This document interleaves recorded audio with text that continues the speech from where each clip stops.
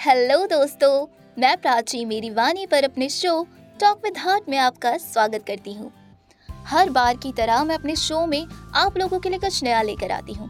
आज जो कहानी मैं आपको सुनाने वाली हूँ, ये कहानी मेरी खुद की नहीं है, बल्कि ये कहानी मुझे बचपन में मेरी टीचर ने सुनाया था, जो आज भी कहीं ना कहीं मुझे बहुत इंस्पायर करती है।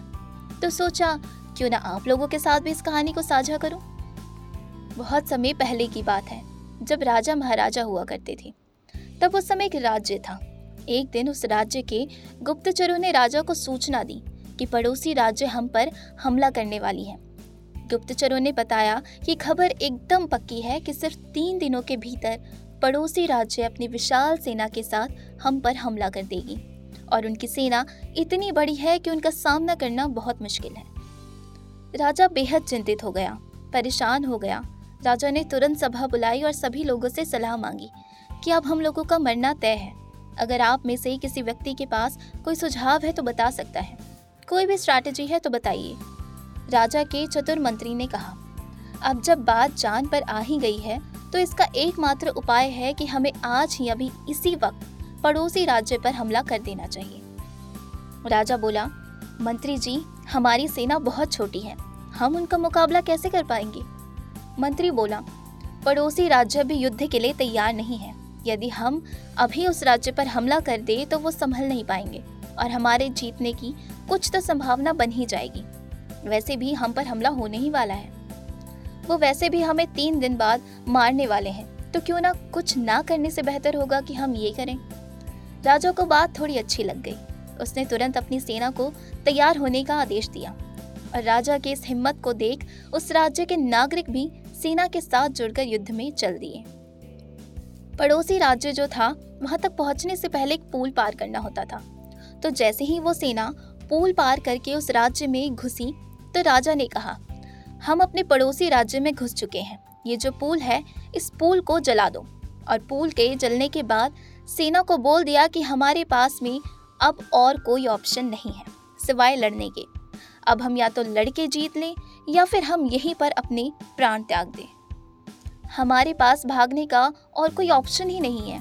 तब ये सुन सभी सैनिक अपनी पूरी क्षमता से साथ में लड़े और पड़ोसी राज्य की बड़ी सेना को उन्होंने हरा दिया, सिर्फ इस एटीट्यूड के साथ कि हमारे पास कोई और ऑप्शन नहीं है। इस कहानी का मैसेज बहुत सिंपल है। जब आपके पास में प्लान बी नहीं होता है, तब आपके पास में सिर्फ प्लान ए होता है। तब उसके पूरे होने की संभावना बहुत अधिक होती है। जब आपके पास में रास्ता सिर्फ एक ही होता है कि अगर ये नहीं किया तो मर जाएंगे, बर्बाद हो जाएंगे, तो संभावना बढ़ जाती है उसमें कामयाब होने की। हर कामयाब इंसान का एक वक्त आता है जब उसको लगता है कि अब अगर मैंने कुछ नहीं किया तो मैं बर्बाद हो जाऊंगा, और उसका वही डर उसे उसकी मंजिल तक पहुंचा देता है। आई नो आप में से बहुत लोग ये सोच रहे होंगे कि प्लान ए के साथ प्लान बी का होना क्यों गलत है।